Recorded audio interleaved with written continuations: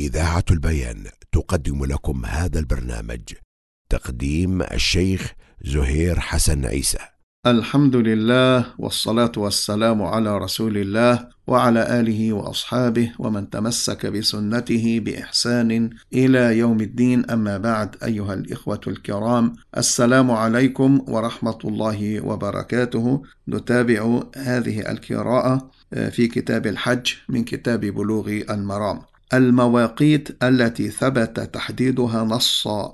عن ابن عباس رضي الله عنهما أن النبي صلى الله عليه وسلم وقت لأهل المدينة ذا الحليفة، ولأهل الشام الجحفة، ولأهل نجد قرن المنازل، ولأهل اليمن يلملم، هن لهن ولمن أتى عليهن من غيرهن ممن أراد الحج والعمرة، ومن كان دون ذلك فمن حيث أنشأ، حتى أهل مكة من مكة. متفق عليه. وقت أي جعل ميقاتا، فهذه مواقيت لمن أراد الحج والعمرة. ذا الحليفة هي قرية تعرف اليوم بأبيار علي. الجحفة قرية قديمة على الطريق بين مكة والمدينة. أيضا ولأهل نجد قرن المنازل، اسم لجبل. قرن المنازل هو اسم لجبل أو واد ذي منازل ينسب إليها. يلملم أيضا اسم جبل من جبال تهامة على ليلتين من مكة، ويسمى الآن السعدية باسم بئر فيها. قوله هن لهن أي هذه المواقيت لهذه البلاد المذكورة. ولمن أتى عليهن من غيرهن أي ولمن مر عليهن وليس من أهلهن فإنه يحرم منهن.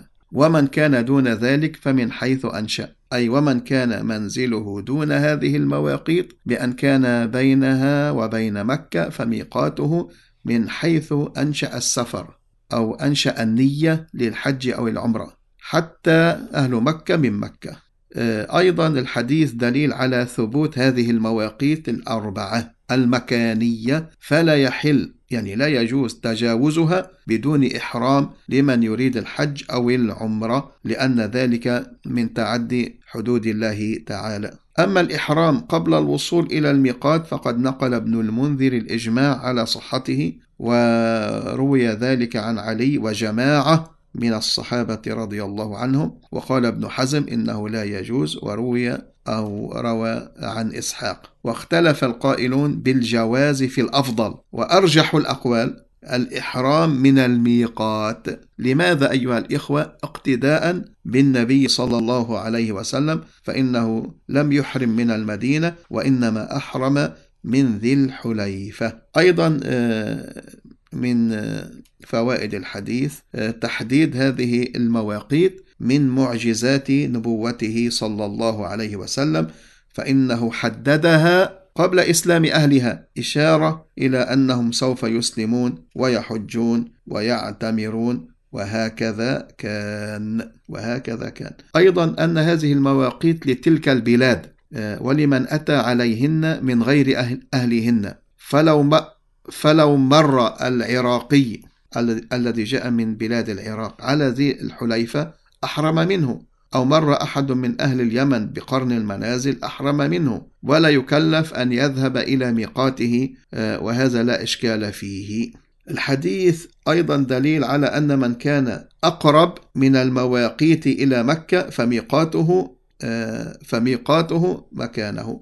أيضا أيها الإخوة الحديث دليل على أن من كان في مكة فإنه يحرم منها ولا يخرج إلى الميقات، وظاهر الحديث أنه يحرم منها بالحج والعمرة. لكن في حديث عائشة رضي الله عنها ما يدل على أنه يحرم بالعمرة من الحل، أي يخرج من مكة إلى الحل. فقد قال النبي صلى الله عليه وسلم لعبد الرحمن بن أبي بكر اخرج بأختك من الحرم فلتهل بعمرة، أخرجه البخاري ومسلم. وفي رواية اذهب بأختك فأعمرها من التنعيم. وحديث عائشة متأخر عن حديث ابن عمر رضي الله عنهما لأنه كان في المدينة، وحديث عائشة بعد ذلك في آخر حجة الوداع. فهذا يفيد أن المكي يخرج إلى الحل، يعني خارج حدود الحرم، إذا أراد العمرة، ليجمع في إحرامه بين الحل والحرم. قال ابن قدامة: لا نعلم في هذا خلافا.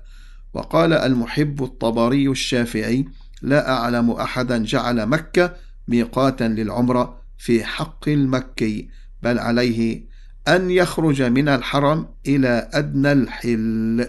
أيها الإخوة الكرام، نتابع معكم ولكن في حلقة قادمة بمشيئة الله تعالى. إلى ذاك الحين أستودعكم الله الذي لا تضيع ودائعه، وأصلي وأسلم على رسول الله، والسلام عليكم ورحمة الله وبركاته. قدم لكم هذا البرنامج من إذاعة البيان من سيدني، صوت أهل السنة والجماعة.